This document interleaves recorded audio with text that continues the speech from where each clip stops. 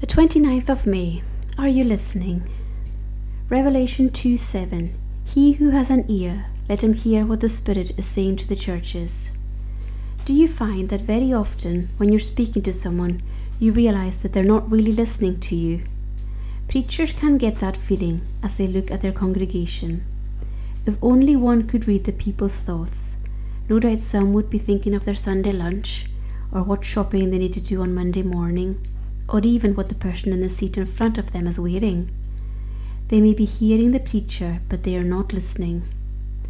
As we might say to children when we want them to take on board what we're saying, focus. Many a preacher would like to say that too. When Jesus sent messages to the churches, we read about in Revelation chapter 2 and 3, he had a very serious message for them. Some of praise, some of warning, some of sharp criticism. To every one of the churches he said, "Are you listening to me? He who has an ear, let him hear." This message applies to us as well. When we read our Bible, we can very easily forget all about what we have just been reading. We were not really listening to what God was saying to us.